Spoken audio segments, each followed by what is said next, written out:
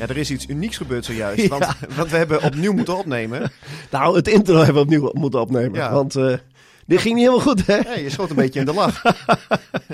Ja, er is... ik had nog vlak voordat we deze uitzending zouden opnemen... had ik nog een fotootje op social media gegooid. En is Matthijs de Bruin die zegt... wat drinkt Sander dan? Water. Ik drink alleen water. Nou, laat ik het even testen. Dan goed hydrateren. Dat is... Spaarblauw. Dat was Sander. Dus geweldig. Nou, proost Jan. Ja, het mag hè? Ja, de laatste keer hè? De boog bij Heerenveen staat bijna altijd strak gespannen. Klopt, maar bij ons... behalve de laatste maand, maar voor de rest bij ons... bij ons staat hij nooit strak gespannen. Nee, klopt, dat is heel lekker. En nu helemaal. En we kunnen alles loslaten. Alles glijdt van ons af. We kunnen alles zeggen. Dat is ook wel fijn, hè? Want klopt. We kijken nooit meer achterom. Het seizoen is afgesloten. Alle 13 bronnen van het artikel ga ik natuurlijk verraden. Ja, precies. We gooien zometeen het boek gooien we dicht. En dan komt er een heel groot lint omheen. En het gaat nooit weer los. Piepende bandjes rijd ik van de parkeerplaats af. Gierende banden straks. En ik kom nooit meer terug. Nou, dat wel weer. Tenminste. Nou. Ja, tuurlijk. Oh. Dat was even spannend, hè? Ik denk, je maakt er een cliffhanger van we komen het eind van de uitzending op terug. Ik zeg het niet, want... Ook volgend seizoen ben ik gewoon weer de clubwatch van SC Heerenveen. Ja, klopt. En jij ook, hè? Althans, jij zit hier volgend jaar... Ik heb mijn contract met een jaar verlengd. We hadden bij Staphorst een Matthijs Strik.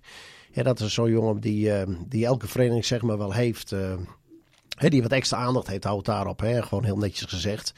En ik kreeg elk jaar een nieuw contract aangeboden. Ja, dat gebeurde 3 keer in het seizoen. Maar dat maakt niet uit. Elk jaar werd zijn contract met een jaar verlengd. Ja. Dus ja, dat is bij mij ook gebeurd. Dus vandaar dat we toch lichtelijk aan het vieren zijn op dit moment. Ja, nou ja, ik denk dat... Ik vind het wel mooi. Laten we eerlijk wezen. Ik heb ook tegen jou gezegd toen we zijn begonnen... Ik ga eraan beginnen en als het leuk is, dan vind ik het leuk. En vind ik het niet leuk, dan stop ik ermee. Maar het is gewoon, ik denk aan beide kanten goed bevallen. En ik denk ook wel leuke reacties gehad van mensen. En, absoluut. Michel die zei het nog tegen me afgelopen zondag in de catacombes. Ze zaten trouwens Turkse pizza te eten daar. Doen ze dat altijd bij Twente? Ja, vaak hebben ze daar wat te eten. Ja, klopt. Zo. Klopt, ja. Ik dacht op een gegeven moment, deze geur ken ik. Maar meestal om 4 uur. Ja, je bedoelde op een slaapkamer. Ja. Sorry. Ja. Nee, ik dacht, heerlijk man, Turkse pizza. Dus maar al die gasten die zaten Turkse pizza te eten na de wedstrijd bij Twente. Ja, maar ze hebben wel door meerdere clubs dat ze na afloop wat eten hebben. Dus dat is niet ongewoon. Herstelpizza's. Ja. Maar wel mooi, maar ook zo'n Pieter Wiebe Terpstra die zegt van bedankt man en Bernard wisselt het wel en niet met jullie eens. Dat is perfect. Dan blijf je luisteren. Nou, dat klopt inderdaad, want ik heb nog even gevraagd, dus ik ben het nooit met Sander en alles met jou eens. Dus ik begrijp het inderdaad. Ja. Dus ja, dan is het inderdaad de wisselwerking wel aardig. Nou, hartstikke mooi, want wij gaan terugblikken natuurlijk op dit seizoen. Ja, nou, of toch nog even over afgelopen zondag? Dat is natuurlijk een onderdeel daarvan. Oh, okay. Nou, zullen we daarmee beginnen? Ik vind het goed. Ik ben er geweest, hè. Dat had je wel in de gaten. Ja, dus, ik kreeg wel wat filmpjes doorgestuurd. Ja, klopt. Het allermooiste filmpje was na afloop. Dat vond ik met Michel die zijn nichtje op de arm nam. Precies, Michel met nichtje op arm. En daarvoor het vak P. Dat zijn echt kippenvelmomenten. En dat is... Als je open bent geworden, dan zijn dit echt de speciale dingen waar je kippenvel van op armen krijgt. Ja. Tuurlijk ook dat je eigen kind daar voetbalt in een grote, volle grolsvesten. Dat is natuurlijk wel heel uniek. Maar als dan inderdaad het kleinkind erbij is, ja, dat vond ik wel... een tranen trekken wil ik nog niet zeggen, maar... Zat je toch met traantjes in nee, maar ik had wel kippenvel op armen. Ik bedoel, ja, als je dat niet hebt, dan heb je geen empathisch vermogen als bruggetje maken richting andere mensen. Nee, dat komt straks natuurlijk, hè? Want eerst gaan we het over de wedstrijd. Ja, laten we het heel kort over die wedstrijd hebben. Want het was vanuit Heerenveen-bril bekeken. Ik heb het vorige week aangegeven. Ik zei, als je nu show ziet voetballen, dan... want ik heb Twente natuurlijk wel veel gevolgd en intensiever. Ja, dan is eigenlijk Heerenveen... maken ze heel weinig kans. Maar ik heb ook bijgezegd, PSV heb ik dat ook gezegd. En speelt ze 3-3. Dus ik bedoel... En ook... Volgens mij heb ik dat nog gezegd van... Ze moeten geluk hebben op een standaard situatie of een eventuele domme rode kaart. Nou, die had natuurlijk na wat was het, 8 of 10 minuten. Ja, met Sadilek. Had die gegeven kunnen worden. Dat was geel met een randje, hoor. Nou ja, precies dat. Dus zo dicht ligt het bij elkaar. Maar voetbal gezien was natuurlijk... Twente herenmeester. Ja, maar laten we het vanuit Heerenveen-bril bekijken. Ik vond Heerenveen gewoon ook heel slecht. Ja, ze waren... Ik kan niet anders zeggen. Maar ik begrijp het. En het is natuurlijk heel vervelend te constateren. Maar als je op een gegeven moment, je staat 2 en achter en je wordt zo weggespeeld. De eerste 20 minuten. Ja, dan gaat toch dat idee van, wanneer begint de vakantie bij mij? Dat gaat dan toch, denk ik, in het achterhoofd meespelen. En niet meer het alles eruit halen. Ik denk dat dat een van de oorzaken is. En nogmaals, ik kan niet in de koppen kijken. Maar het zijn wel dingen die uiteindelijk mee gaan spelen. Ja. Zo simpel is het gewoon. Het zijn wel mensen, hè? Ja, nee, natuurlijk. Alleen, ik vind wel van, als je nou alleen die goals al ziet. Ik kreeg van een supporter, ik weet trouwens niet of ik zijn naam mag noemen, dus dat zal ik niet doen. Kom ik dan wellicht de volgende aflevering over 2 maanden kom ik op terug. Maar die heeft een hele analyse mij gestuurd, een pdf. Oké. En als je dan ook inderdaad ziet de manier waarop die tegengoals vallen. Bijvoorbeeld die goal van Michel, waarin die helemaal vrij staat. Waarin 8 man van SC Heerenveen in de 16 staan. Als je ziet bij de 2-0... Ja, maar hij schiet meer, maar Bruma die verandert de verrichting. Hè? Dus... Ja, klopt. Maar dat hij daar zonder echte druk al mocht uithalen. Ja, oké. Hij heeft hem wel 2-3 keer aangeraakt, de bal. Klopt. Bij die 2-0 dat Michel naar binnen dribbelt. En Pruppen die staat op de rand van de 16 gebied. Weer staan er 8 mensen van Heerenveen in het strafschopgebied. Ja, Noppert die pakt die bal niet klem. En die Pruppen die is van alle spelers die er staan, is die het meest attent om die 2-0 binnen te koppen. Klopt wat je zegt. Pruppen die maakt een loopactie. En die gokt er inderdaad op een rebound. En alle andere spelers. Ook die andere van Twente. Want die hebben het ook niet gedaan. Maar er was eentje die inderdaad wakker was. Ja. En die kopt hem erin. Ja, en dat vind ik wel jammer. En ook wel kwalijk. Je kon wel zien dat het elke goal is natuurlijk wel een fout van de tegenstander. Alleen, dit was wel een collectieve fout van heel veel mensen. En normaal eerst 1 of 2 en daar hebben nu te veel niet thuisgegeven. En dat was... dat is heel vervelend te constateren. Maar ja, eigenlijk was daar de wedstrijd ook wel gelijk mee gelopen. En ja, de power die is de eerste helft erin geworden, met name Twente. Twente was goed hoor. Ja, het deed heel netjes. En ik mag niet te positief, want op een gegeven moment, ik stuurde tijdens de wedstrijd een paar dingetjes van mensen die er wat van vonden. Volgens ze zullen wel weer negatief over Heerenveen wezen. Ja, hallo, hoe dan? Ja, die had ook jeetje, dan denk ik van kom op. Ik bedoel, het enige wat ik positief kan vinden, waar ik echt super van genoten heb, was het uitvak. Dat was inderdaad dat is toch fantastisch. Ja, dat vond ik mooi. Dat is ook wel eens anders geweest hoor. Sowieso qua aantallen ook. Klopt. Het was heel veel mensen zaten erin en geen wanklank, gewoon zingen, laten zien dat je aanwezig bent. Ja, dat vind ik wel heel mooi. Dat vond ik echt mooi. Klopt. En ja, dan eindigt het seizoen voor SC Heerenveen met de 8e plaats, met de play-offs. Je zou kunnen zeggen... Doelstelling gehaald? Je hebt de doelstelling gehaald, want daar wilde je op inzetten. Je kunt inderdaad ook zeggen... want er waren ook... dat was wel een interessante vraag die ik ook binnenkreeg via de app. Ik pak hem er eventjes bij. Want qua budgetten zit Heerenveen niet op de 8e plek. Ze zitten qua spelersbegroting ergens in het rechter rijtje. Ja. Ik krijg hier een vraag van... staat Heerenveen qua begroting en budget niet gewoon te hoog en verwachten de supporters te veel? Of zijn ze verwend? De 8e plek, Luc zegt dit, is gezien de financiën en het beleid eigenlijk een hele knappe prestatie. Ja, qua resultaat is het hartstikke goed. Ja, als je deze begroting hebt. Maar je moet je ook niet helemaal stuk... Tuurlijk, als je meer geld hebt, heb je dan... Maar het is niet zo dat er tussen plaats 8 en plaats 15... dat daar 40 miljoen verschil in zit. Hè? Dat gaat natuurlijk ook om... Nou, wat zal het wezen? 2,5 miljoen? Wat zal het wezen? Iets in die geest. Nou, en als ze die Ozers Haver op weten te krijgen... nog een aantal sponsors met de laatste thuiswedstrijd... dat laatste half uur, als je dan zo voetbalt... Ja, dan is dat verschil. En ik begreep dat nu de vakantiegeld... het begint eraan te komen. Hè? Ja, het televisiegeld er ook weer met over 1 miljoen omhoog is gegaan. Dus ja, dat vind ik... als je heel cijfermatig kijkt naar begrotingen... dan zullen ze inderdaad waarschijnlijk plaats 12, 13 of 14... ik weet nog god niet eens, staan. Maar dat is niet met plaats 8 dat daar 40 miljoen verschil tussen zit. Nee, maar ik wil ook niet zozeer kijken naar een plek op de ranglijst... om daar het label goed of slecht aan te hangen. Nee, maar daar ben ik wel met jij eens. Alleen ik vind ook... Een technisch directeur die gaat op een gegeven moment een speler halen. Daar hangt een prijskaartje aan.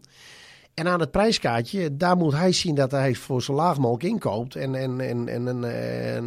de tegenpartij probeert hem zo hoog mogelijk te verkopen. Ja, uiteindelijk heeft dat wel natuurlijk zijn weergave op een begroting op een gegeven moment. Dus als een technisch directeur alles heel laag weet in te kopen...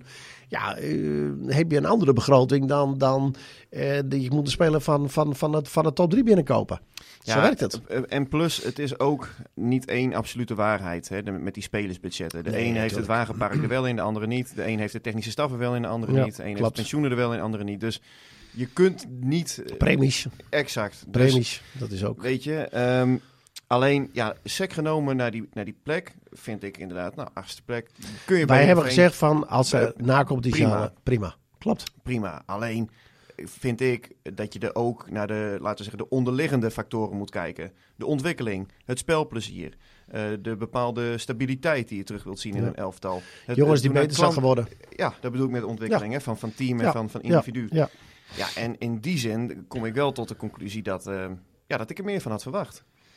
Dat het nou niet echt een seizoen is dat in de collectieve herinnering blijft hangen van... 2022, 2023... Dat waren nog tijden. Maar ja, als Haaien wordt verkocht en Van Ewijk wordt verkocht en Saroui wordt verkocht... Die zijn dan in de jaartijd wel beter geworden. Sar is verkocht natuurlijk. Nou, Sar is al verkocht. Die werd slechter. Ook daar is weer, wat is nu de absolute waarheid en niet? Het is natuurlijk wel allemaal... Ja, je hebt het erover en denk je van maar eigenlijk als je de andere kant gaat belichten, klopt het ook.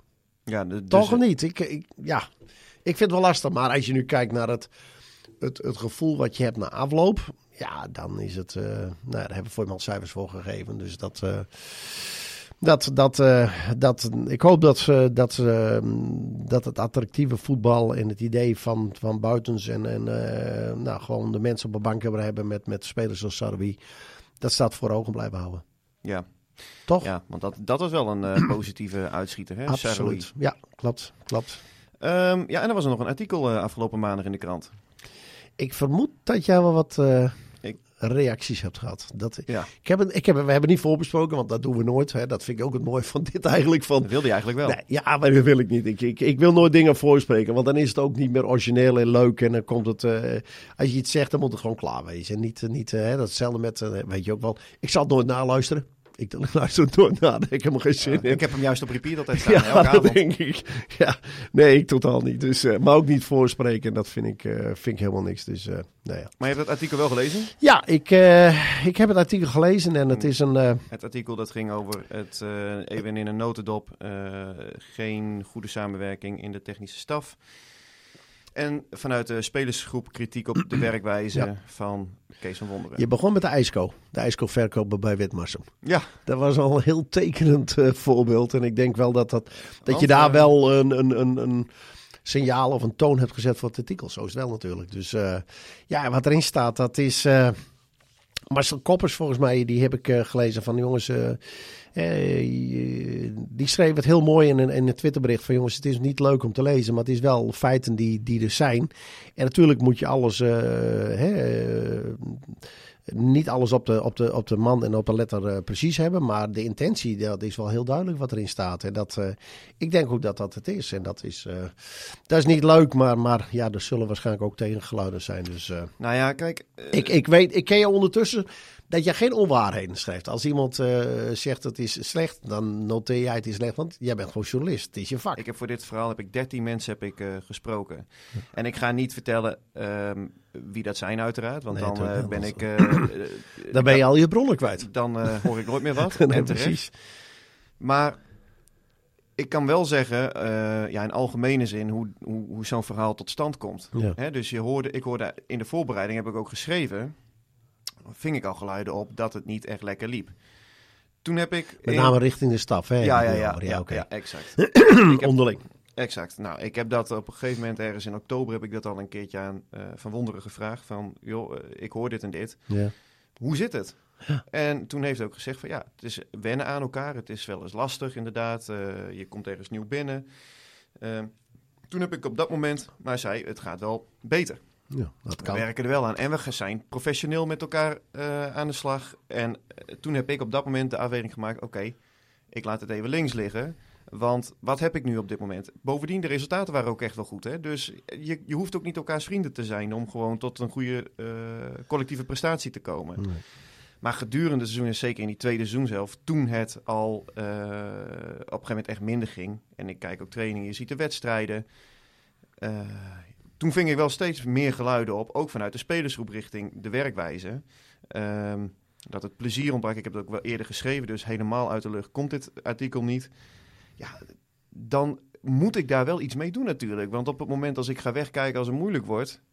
dan ben ik natuurlijk ook geen knip voor de neus waard als journalist. Nee. En ik begrijp het belang van de mensen dat ze zeggen van ik wil het verhaal wel vertellen, maar ik wil niet dat je mijn naam noemt in de krant. Ja, dat begrijp ik ook heel goed. Ja, tuurlijk. Dus als nou de keuze is van, nee, maar dat moet je brengen. Ik begrijp je ook volkomen. En dat jij op een gegeven moment je bronnen beschermt, dat is ook heel logisch, want jij bent dan inderdaad aangesteld om die club zeg maar te volgen van dichtbij. Ja, dan is het wel handig dat je hier en daar een aantal goede bronnen hebt die jou eens wat vertellen van wat er speelt of hoe dingen lopen. Dus en dat je ze niet naar buiten brengt. Ja, dat begrijp ik. Dat is logisch. En als je dingen uiteindelijk constateert, ja, daar ben je journalist voor. Het is misschien niet leuk als diehard Heerenveen-fan om dingen te lezen waarvan jij denkt van ja, wat heeft het voor zin om te schrijven. Maar ja, als dingen echt worden gesignaleerd, ja, dan is het wel jouw taak. En ik heb het ook aan Van Wonderen voorgelegd hoor. Hij had er wel zijn eigen waarheid bij en terecht. En hij had een eigen perspectief op bepaalde zaken. En dat is volkomen logisch. En dat soort dingen heb ik ook in het artikel gevlochten. Dus in die zin, en mensen hoeven dit ook niet heel schokkend te vinden. Hè. Dat hoeft helemaal niet. Ik noteer slechts wat er gebeurt, wat er speelt, wat er leeft. Ja, en dan is het aan de lezer om zelf die conclusie te trekken van wat ik ermee doe. Maar zoals de dingen die erin stonden van jeetje, dan moet ik even nadenken, want ik heb het vorige week gelezen. Maar er ging een gegeven moment over wisselspelers, dat hij die nooit een compliment gaf, omdat hij zich geen valse hoop of zoiets wilde geven. Ik weet niet meer precies wat. Ja, nou ja, dat is een keuze van een trainer. Ik dacht dat er trouwens ook een vraag over was. Mm-hmm. Hoe gaat een trainer met spelers om? En de ene is afstandelijk en de ander heeft empathisch vermogen. En die slaat een armen om een speler heen en zonder dat hij verwachtingen gaat uitspreken richting een speler, maar wel aangeven van jongens, blijf gewoon goed bezig. Maar die samenwerking, ik weet niet hoe dat is gegaan. En als blijkt uit jouw artikel dat hij zo is van de lijn van kijk, geef ze niet te veel aandacht of complimenten of argumenten. Ja, maar dat kan, hè? Een trainer kan die benadering hebben. Dat wil ik ook zeggen. Dat kan ook gewoon. Ja. Ik bedoel, dat is trainers eigen. Hè? Ieder mag zijn eigen weg varen. Absoluut. Of eigen koers varen. Maar dan, in dat geval is het wel handig als jij een trainerstaf hebt die complementair die elkaar aanvult. Precies, dat er een ander is die zegt, maar luister, ik ga met die wisselspeler, ga ik heen praten. Ik ga een praatje maken van, hey, hoe is het? Hoe zit je in je vel? Ja, dat is wel heel belangrijk, dat je elkaar daarin aanvult. En dat je als staf dus in ieder geval aan hetzelfde touwtje trekt. En dat iedereen in zijn kracht wordt gebruikt, of haar kracht. Klopt. En ja, dat is gewoon niet gebeurd. En ik vind dat je de omstandigheden waarin Kees van Wonderen moest instappen waren natuurlijk niet ideaal. Hè? Met Ole Tobias, die er natuurlijk ook was. En eigenlijk 1 assistent te veel. Hij nam zijn assistent ook mee. Klopt, dan moest 3 stapjes terug doen, Tobiasen. Maar Kees van Wonderen had dit zelf ook beter moeten managen. Ja, en als je het artikel zo leest wel, inderdaad. Ja, het is voor ons natuurlijk, jij zit er dichterbij, maar voor mij vroeger hoorde ik wel wat via Michel en dat soort dingen. Maar nu natuurlijk helemaal niks meer. Ja, dus voor mij, ik ben gewoon de bekende leek en ik lees het en ik maak eigen constateringen. Maar als hij dat aangeeft, ja, dan als jij die lijn als je die lijn hebt als trainer, hoe je erin staat, ja, dan is het wel makkelijk dat je een assistent hebt die wel de menselijke kant op het empathisch vermogen heeft. Dat ik denk wat belangrijk is en ik denk dat daar wel naar moet worden gekeken in een staf. Nou ja, en ook als ik nou... ik ga het voorbeeld gewoon vertellen. Ik heb iemand gewoon de open vraag, hoe is het met je? Weet je wel? En nu heb je het over een speler, een trainer, staf? Ja. Oké, goed. En ik krijg vervolgens... Wij spreken de voorzitter. Ik krijg vervolgens een app terug van 500, 600 woorden waarin iemand zijn hart uitstort. Ja. Iemand anders die zegt, goh, bedankt dat ik mijn verhaal ook aan jou kon vertellen. Want het lukt me wel op om er eens een keer echt over te praten. Ja, dan kun je niet anders constateren dat de hoogste baas, zeg maar, van de selectie, en dat is de trainer, dat hij ook een paar afslagen heeft gemist. Op het moment als iemand dat tegen een journalist vertelt. Toch? Ja, maar dat begrijp ik. Alleen, Is het nummer 15, 16, 17, 18 van een selectie of de eerste 11? Waarschijnlijk niet één van de eerste 11. Het zou te makkelijk zijn als ik alleen bij een ontevreden wissel speler. Ja, precies. Nou, maar daar ken ik jou ook voor. Dat jij, nee, daarom. Dus daar ken ik jou te lang voor. Dus ik verwacht ook niet. Want ik bedoel, je ken je wel een hele tijd. Dus dat verwacht ik ook niet. Alleen, zo wordt er dan wel gelijk gedacht van... daar zal het wel een ontevreden speler of weet ik veel wat. Of een ontevreden staflid of zo. Ik bedoel, je kan natuurlijk nooit iedereen tevreden houden in een groep. Dat lukte mij zelfs niet bij VVG. We zijn gedegradeerd trouwens. Dat hoorde ik al inderdaad. Ja. Godverdorie. Ja. Maar in het navolging hiervan, Frank Bene die had er ook een vraag over gesteld. De spelers hebben moeite met de manier van trainen. En dat zegt volgens zijn idee meer iets over de intrinsieke motivatie van een aantal spelers dan over de trainer. Hoe zie jij dat, Jan? En hoe zou jij dat doen als trainer? Ja... Ja, intrinsieke motivatie. Ik vind wel een speler, zeker als betaald voetballer, moet je gewoon intrinsieke motivatie hebben. Ja. En de keren dat ik, nou ga ik even terug naar de keren dat ik bij Michel was te kijken met trainen, want ik had gelukkig wat mogelijkheden om te kijken. Zag ik bijna altijd wel jongens na afloop nog afwerken of andere dingen zag ik doen. Dus dat er nu niet meer is, ja, dat zou kunnen, maar dat heb ik toen niet meegemaakt. Ja, en hoe je als trainer bent. Ik ben, en dan word ik wel, ik ben echt een trainer die de verbinding zoekt met spelers. En hij, verwonderd in dit geval, is een ander soort trainer. Nou, dat mag. En iedereen heeft zijn eigen methodiek daarin. Alleen ik ben... Ja, ik voel me het meest prettig bij het gevoel als je het we-gevoel kan oproepen bij elkaar. En dat geldt niet alleen voor de staf, maar ook met je spelers. En ook richting je supporters en ook met je bestuur en alles. En als je en natuurlijk hoef je niet met iedereen op de koffie, maar gewoon. Ik heb een leider gehad, en misschien is het een hele rare uitweg, maar een leider bij Burgum, waar ik trainer ben geweest, Pier Noordmans. Ik denk dat de oudere luisteraars precies weten, Lietse Pier, die bij Drachten heeft gespeeld, de wedstrijd tegen Feyenoord bij Drachten.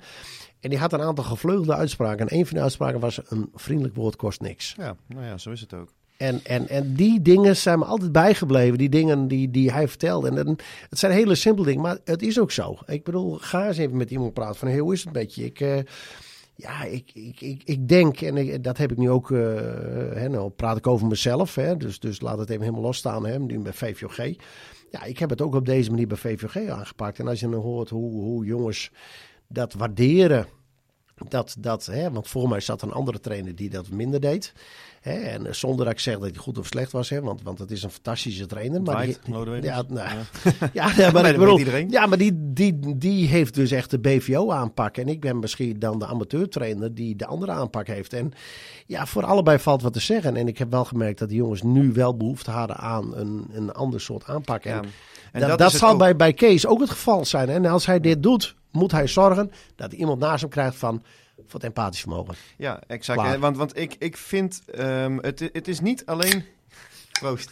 Dat is reclame, hè? Ja, precies. Het is geen La Venetia. Sorry. Dat hoor je in die voetbalstadions ook wel eens. Ja. Dan. Maar mooi dat je dat geluid hier in de studio hebt weten te krijgen, Jan. Nee, maar... die spelers die willen echt wel werken. Tuurlijk wel. Alleen, en die willen ook echt wel beter worden. Kijk, en ik ga wel de spelers zijn allemaal eigen BV'tjes, hè? Dat moet iedereen wel heel goed in de gaten hebben. Het klopt dat de voorbije jaren, dat heb ik ook in het stuk geschreven, ging het bij Heerenveen wel eens over de werkethiek van spelers. Van gasten die na de training meteen naar huis gingen. Ja. Dat heb je bij deze groep wel minder. Maar ik heb ook gehoord, het kan ook beter. Ze kunnen... Ja, maar altijd alles kan beter. Onze podcast ook beter. Ja, laat eerlijk zijn. Dat hoor je altijd. Alleen ik vind dan toch ook dat een trainerstaf met de hoofdtrainer aan het hoofd, ja, die moet ook dan kunnen zorgen voor die, zoals ik het heb beschreven, de motivatieknoppen waar die aan kan draaien. Ja. En klopt. Nu ontstond er een situatie, zeker aan het einde van het seizoen, ja, waar op een gegeven moment toch het ballonnetje wat leeg was gelopen. Ja, en ik denk dat dat helemaal tot uiting kwam in de wedstrijd tegen Twente. Ja. Dat ballonnetje was leeg en die jongens hadden zin in vakantie en konden zich niet meer 100% opladen. En dan krijg je een wedstrijd. Dan kan je afvragen, was Heerenveen zo goed of Twente zo slecht? Nou, dat laat ik in het midden. Maar wat we net zeiden, de intrinsieke motivatie was niet al te hoog bij de spelers van Heerenveen. Nee, en kijk... Ook al wilden ze wel, hè. Ja, maar en ze hebben het in de thuiswedstrijd tegen Twente ook laten zien. En tegen PSV uit ook laten zien.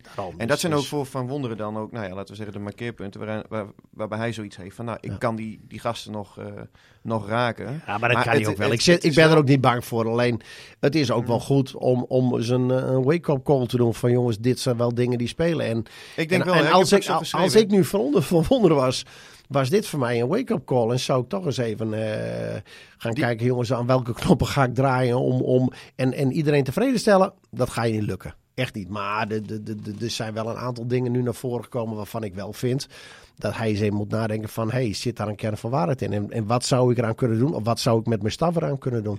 Ja, ik denk dat dat heel belangrijk is. En ook, wat kan mijn technisch directeur eraan doen? Want de algemeen directeur is hij nu geworden. Oh, sorry. Ferry Daan. Ja, nee, sorry. Dat heb ik ook geschreven. Die moet waar mogelijk bijsturen, aancoachen op het moment. Want die moet deze signalen ook weten. Kan niet anders. Als hij dit niet mee heeft gekregen, dan had hij geen binding met de trainer. En met de rest van de selectie. En met de selectie. En noem maar op. Ja, klopt. Ja, dus ik denk wel dat de redding moet uit die transferperiode komen. Althans voor Van Wonderen. Want er gaan natuurlijk veel jongens weg. Klopt. Hebben we vorige week ook allemaal al besproken. Dus dat hoeven we niet opnieuw af te stoffen. Maar interessante tijden, Jan. Ja, wat was het? 15 augustus niet? Wanneer was die day weer met transfer einde? Nee, dat is eind augustus, hè? Was het eind augustus? Oh ja, daar hebben ze al 4 competitiewedstrijden weer gespeeld. Zo is het altijd. Ja. En dan mag je uiteindelijk weer weggaan. Ja, dat was toen nog... God, met wie was dat toen? Met Ziyech was dat toen. En die ging toen naar Twente, volgens mij. En toen moest hij een week later tegen Heerenveen spelen. Was ook, ik ga er niet over beginnen, maar als je dat dan volgt de afgelopen dagen, wat hij heeft gedaan daar in Rusland, dan denk ik ook van, nou... maar op de foto met Promes. Ja, maar waar zit die hersencellen? Kom op even. Ik denk eventjes na. Dan leef je echt in een apart wereldje. Ik vond het een heel teleurstellend en ook een beetje een treurig beeld van Hakim. Die best wel omstreden is bij Heerenveen ook. Ja. Maar ik ken ook heel veel mensen die het echt een fantastische jongen vinden, hoor. Het zal misschien een fantastische jongen zijn, maar doe dit soort dingen. En als je dit echt wil doen, doe het dan in het alle geheim. En zorg dat daar blijft. Hè? Want er blijft heel veel daar in dat land. Maar ga daar niet mee te koop lopen. En dan denk ik van, dan of je wil iets forceren. Ja. Of je snapt, provoceren, of je snapt er echt niks van. Maar ja, dat moet hij lekker zelf weten. Ik hoef er ook geen uitspraak over te doen, maar ik vond het wel hoogst opmerkelijk toen ik dat voorbij zag komen. En ik denk dat er heel veel mensen dat wel hadden. Want absoluut, ja. Voor mij was het niet slim om dat te doen. Maar nogmaals, hij is zelf oud en wijs genoeg, ga ik vanuit. En te doen dit soort dingen, maar ja. Over Rusland gesproken trouwens. De Heerenveen van Eindhoven. Ja, geld van Eindhoven nog 3 miljoen euro. Ja? Nou, ik had een tijdje geleden Ferry de Haan daarna gevraagd. Maar dat is een lastige, hoor. Is een lastige. Dat is nog steeds niet binnen. Het doet me een beetje denken aan toen heer Van Michel natuurlijk wegging. Die wilde weg. Die kon weg in Heerenveen in die rits met clubs die er waren. Ja, toen heb ik een heel gesprek gehad met Krasnodar. Ja? Ja, heel gesprek. En die hebben daar een aanbieding gedaan. Dat is echt ongekend. Dat was wel een mooi reisje trouwens geweest. Ja, precies. Maar niet heus. Maar achteraf ben ik wel heel blij dat hij dat niet gedaan heeft allemaal. Want Krasnodar... Moet je toch ook niet willen voetballen? Nee, dat weet ik ook wel. En dat gaf Michel gelijk ook aan. Maar Michel heeft toen nee gezegd. Want hebben ze een maand later Filena gehaald. En nog 3 weken later hebben ze Namli gehaald. Dus, maar Michel was zijn eerste keuze. Dus ik heb daar over bedragen aan het praten geweest. En je denkt van, nou... 6 nulletjes. Ja, heel veel nulletjes. Inderdaad, ja, klopt. Maar dat, het is een apart land. En gelijk heeft Michel gelijk gezegd van, pap, daar wil ik sowieso niet heen. En nou zie je wat er gebeurt met Ejuke met dat geld. Want voor mij hebben ze nog een aardig bedrag te goed. Ja, iets meer dan 3 miljoen euro. Dat is veel geld, hoor. Dat is voor Heerenveen heel veel geld. Dat zijn gewoon 6 spelers. Ferry die had een keertje tegen me gezegd dat ze dan met andere clubs ook zouden optrekken die ook door corona en Rusland waren gedupeerd. Ja, maar dan de FIFA kan ze niet eens beboeten of ergens buitenspel zetten. Want ze zitten al nergens in. Hè? Want dat is het machtmiddel wat je dan hebt. Dan ga je het aan bij het tribunaal gooit neer. En dan zeggen we maar, luister, als jullie niet betalen, dan gaan we je uitsluiten voor Europese wedstrijden en bla bla bla allemaal. Nou, daar zitten ze al niet in. Dus ja, het is een heel bijzonder verhaal. En ik ben bang dat ze dat geld kunnen fluiten. Heerenveen United, Almere City of Emmen in de Eredivisie? Ik zou het wel leuk vinden voor Almere. Nou ja, Ali de Aap?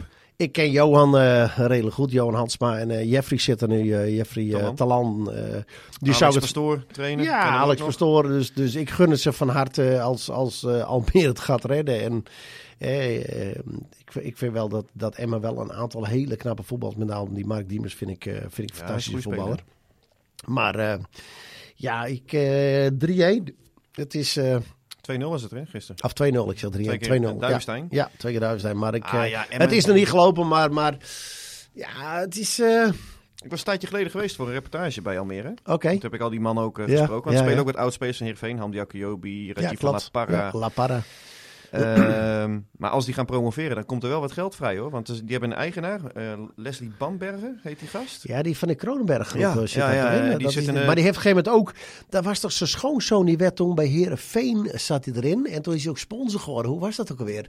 Ja, verhaal, ja. Oh, ik weet die naam niet meer. Zijn dochter heeft met Berghuis trouwens. Maar dat is voor de omroep zou zeggen, praat bij de koffieautomaat. Ja, precies. Nee, maar er was toen een speler bij Heerenveen. En zijn schoonvader was, dacht ik, die inderdaad van die Kronenberg groep. En Maar die man die staat in de top 10 of zo van de Grote 500. Daar gaat er wel wat gebeuren, ja. Klopt. Maar ik vind het... ik zou het fantastisch vinden voor die ex-Heerenveen en Johan om... Nou, toch knap als je ziet dat ze zijn ingestapt. Toen stond Almere volgens mij 15e of zo. Toen was Gert-Jan Verbeek net ontslagen. Hè? Ja. En 1,5 jaar later sta je op de drempel van de Eredivisie. Dan kun je wel wat. Dan kun je wel wat, ja. De juiste mensen op de juiste plaats. Ik denk dat daar is gebeurd. Wilco Wiggeman, hoe concreet is men voor Haaien en gaat Noppert ook verkassen? Nou ja, Haaien, Besiktas, die wil hem hebben. Oké. VI had dat bericht als eerste gemeld. Ja, en ik denk dat Tom Haaien wel een stap gaat maken deze zomer. Want hij heeft nog 1 jaar contract. Hij heeft ook een leeftijd waarop hij de stap... eventueel nog zou moeten maken. Moeten maken, inderdaad. 28 is hij.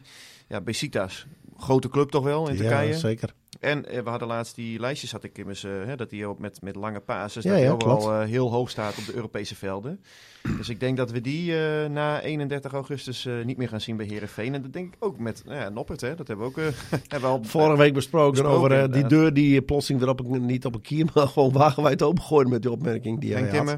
Vond hem een hele goede keeper. Ja. Shit, ik heb dat fragment had ik klaar moeten staan. Dat was lachen geweest. Ja, precies. Maar zover ben ik nog niet. Nee. Dat valt er weer tegen.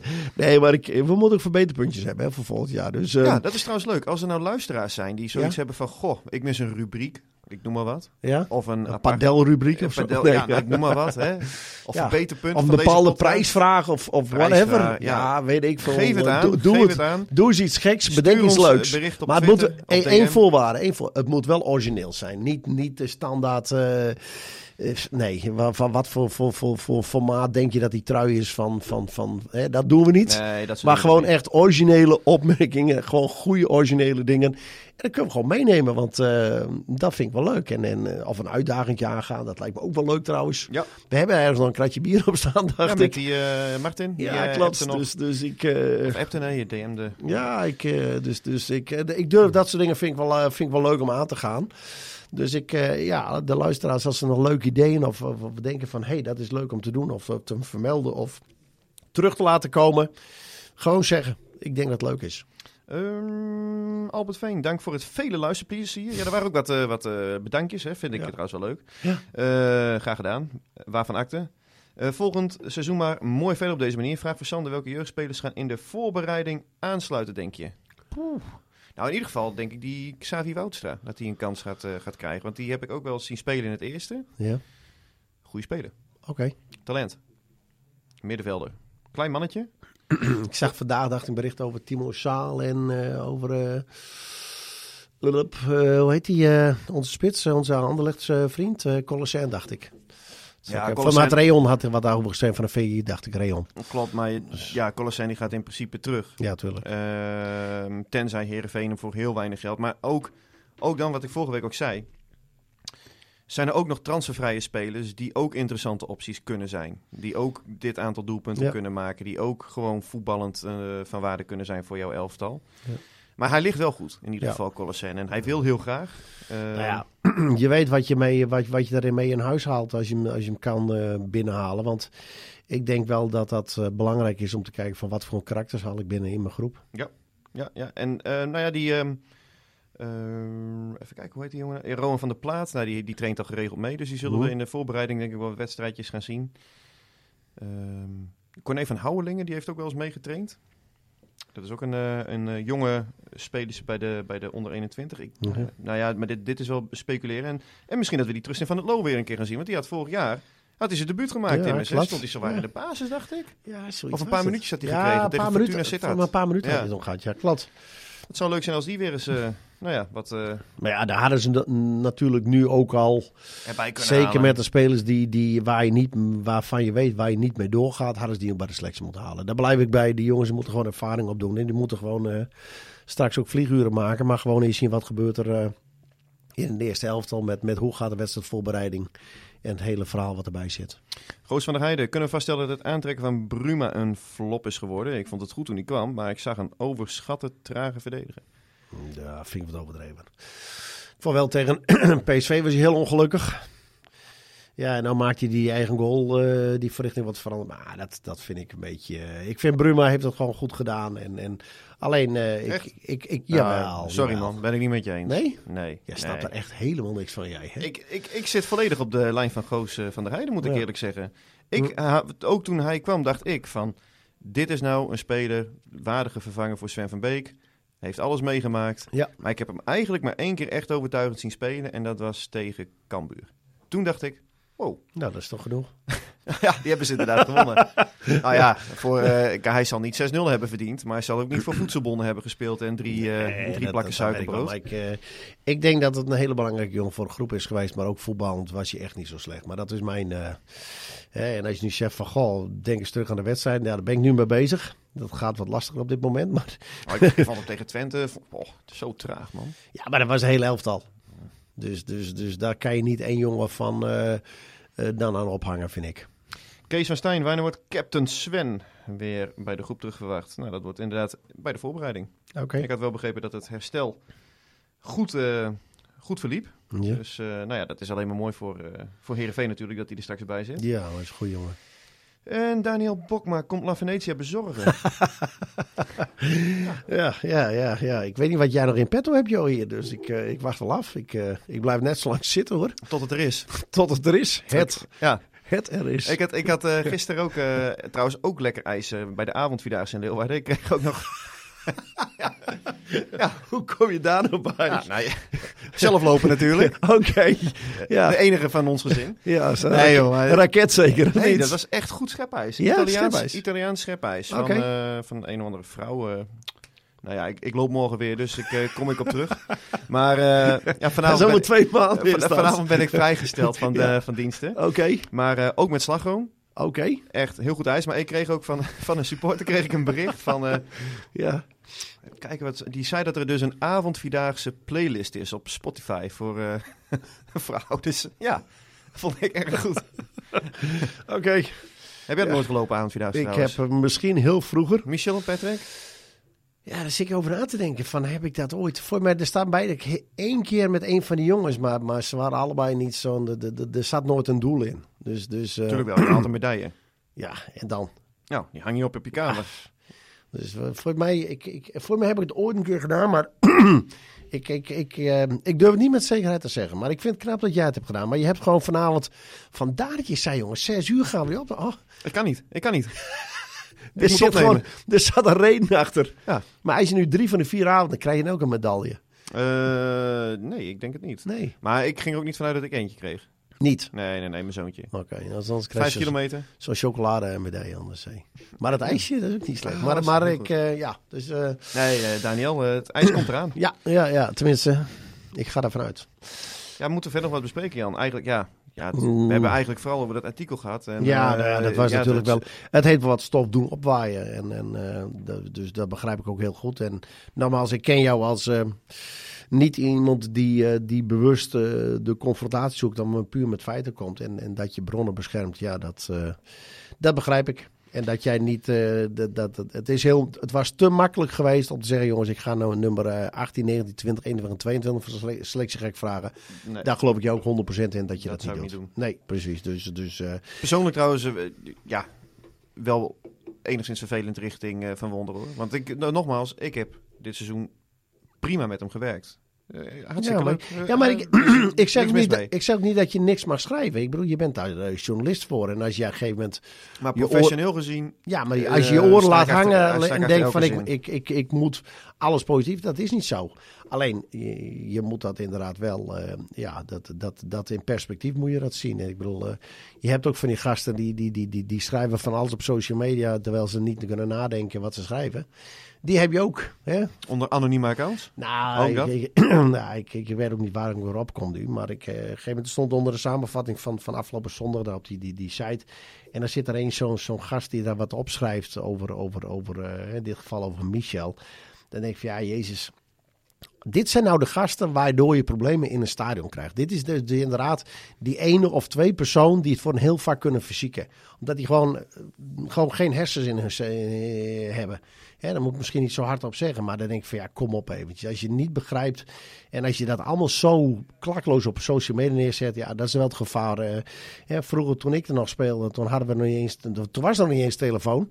Toen had je nog die serie, Charlie Webster serie. Webster had je nog. Maar, ja. En dan las je maandag in de krant. En dan las je maandag in de krant van wat er stond over jou of over je wedstrijd of over andere zaken. En als je op een gegeven moment een artikel eerder had gehad, nou, dan keek je er naar uit. Tegenwoordig er staan 125.000 artikelen van jou op social media met foto's. Maar ja, je hebt van die gasten die denken niet na. Die mogen gewoon alles schrijven. En dan denk ik van ja, het zal allemaal wel. Het interesseert me ook niet. Maar dan denk ik van, dit zijn wel de mensen waardoor je dus problemen in stadions gaat krijgen. Nou ja, we eindigen de uitzending een beetje mineur zo, Jan. Ja, dat wil ik ook niet. Nou, dan moeten we nog even doorgaan. Dan moeten we nog even een leuke toon. Wat gaat de volgende seizoen? Ja, ga je nog op vakantie trouwens? Volgende week gaan we met de hele familie naar Ibiza. Zo. Ja, wij gaan... Gaat mijn vrouw ook naartoe met vriendinnen. Oké. Wanneer? Volgende week? Nee, later. Oké. Nee, zonder mij. Snap je dat nou? Ja, natuurlijk. Ja, iemand moet op die nakaart passen van jullie. Dus dat begrijp ik wel. Dus, ik mag niet mee. Nee, je mag niet mee. Nee, wij gaan volgende week met de familie, met kleinkind. Ik weet niet of je het nog gezien hebt zonder afloop. Ik heb een beelden doorgestuurd gekregen. Fantastisch. Ja, dat is... Maar dan gaan we 4 dagen of zoiets of 5 dagen gaan we erheen. En Michel heeft alles geregeld. Dus het wordt weer een verrassing wat we gaan doen. En de vorige keer was het een of ander, we hebben van alles meegemaakt. En ik heb alleen te horen gekregen, ik mag... dinsdagavond gaan hun naar... hoe heet dat Ushuaia of zoiets met David Guetta en hele... Ushuaia? Ja, weet ik hoe dat heet. Ik heb gezegd van... Wat is dat nou weer dan? Er moet ook iemand op die kleine meid passen. Dus ik heb mezelf vrijwillig opgeworpen. Dus hun gaan die kant maar op en... Ushuaia Experience. Ja, daar trainen al die grootheden op. Hè. Tiesto, Guetta en dat soort jongens. Biertje kost €15 en een mixdrankje €20. Ja, dus ik ben benieuwd wat Michel geregeld heeft. Maar Basje die gaat lekker oppassen op een kleine meid. Dus helemaal niet erg. Dus een aantal hele mooie dagen voor de boeg. En nou, leuk. Echt leuk. Dat zijn gewoon leuke dingen. Gezondheid en genieten van elkaar, jongens. Ja, laten we daar wat meer aan denken in plaats van alle ellende die er overal is met ziektes. Dus dit is eigenlijk wel een goede afsluiting, vind ik eigenlijk. Ja, trouwens, ik kreeg nog een vraag door over of Michel naar Heerenveen zou gaan. Nou ja, dat lijkt me een beetje uitgesloten. Hè? Michel heeft nog we kijken nu nog 2 jaar en een optiejaar. Dus, en als je dan zondag je bent er geweest in de Grolsvesten, dan daar meemaakt... hoe het daar gaat met het publiek. Nou, dan, het is wel echt een mooie club trouwens. Dan denk ik als voetballer, wat wil je nu nog meer dan dat je daar mag voetballen op zo'n veld staan? En natuurlijk wil je altijd meer en beter, maar dit is toch je ultieme doel dat je hier mag staan. En natuurlijk Heerenveen, en dat zeg je ook toen Mr. Schoren, hij verontschuldigde zich bijna, maar hij werd nog toegezongen ook. Ja, maar dat is het ook, want ze zagen ook wel, ik bedoel, zijn passie, hij is niet voor niets zo vaak bij Heerenveen. Daar ligt gewoon ook zijn hart. En tuurlijk, Twente is zijn werkgever en daar gaat hij voor 100% voor. Dat is zijn, daar gaat hij 100% voor. Hij zei ook tegen mij van Heerenveen blijft mijn club, maar ik ben altijd wel extra gebrand. Nou, maar dat is toch ook mooi dat hij dat heeft. Ik bedoel, natuurlijk is hij respectvol naar de club, maar en ik weet 100% zeker dat hij gaat nog terugkomen. Ja, alleen daar stop ik wel bij deze met de podcast, want iets over een slager over zijn eigen vlees kunnen, dat ga ik absoluut niet doen. Dus dat ga ik zeker niet doen. Maar, echt een fantastische speler. Half niet flauw. Nee, dat is gewoon mooi. En hij komt absoluut een keer terug. Alleen op dit moment heeft hij het heel goed voor elkaar. En hij geniet elke week. En we gaan wel kijken wat het nog wordt. En ik hoop dat ze Europees halen. Want ik heb bij mijn nieuwe club wel afspraken gemaakt. Waterpot Boys. Ja, Waterpot Boys. Daar moet je zo nog naartoe, hè?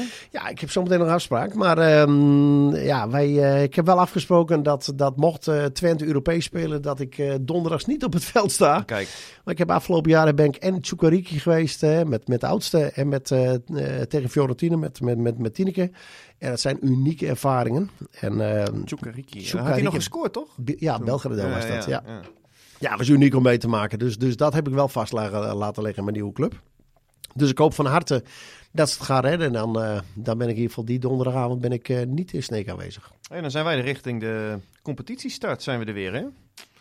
Ik weet niet wat jij in de planning hebt staan. Want volgens mij heb je mij iets laatst gefluisterd over aanvangstijden en veranderingen. Dus laten we daar alsjeblieft nou mee afsluiten. En dan kunnen mensen die teaser die we er in het begin die jij erin wilde gooien. Kijk, zo halverwege augustus dan start de competitie weer. Dus we zijn in ieder geval voor de eerste competitiewedstrijd wel weer om de balans op te maken van de voorbereiding. Ja. Maar voortaan zijn we er op maandagochtend met Omroep Abe. Hey, is dat even mooi? Ik val stil. Zitten we kort op de wedstrijd. Ik val stil. Zitten we kort op de wedstrijd. We kunnen alles nog in detail bespreken. Alles terughalen. Alles zit maar je kan het wel uitzetten, maar je moet het ook opnemen. Hè? Ik weet niet of je het weet. Maar dat is wel vervelend, ja. Als je dat dan vergeet. Dat betekent dat ik hier maandagochtend vroeg... 9 uur nemen we op. Ja. Ja, Jan. Wij maken ook en jij wil mij ook een jij wil mij gewoon een goed gevoel geven voordat we op vakantie gaan. Ja.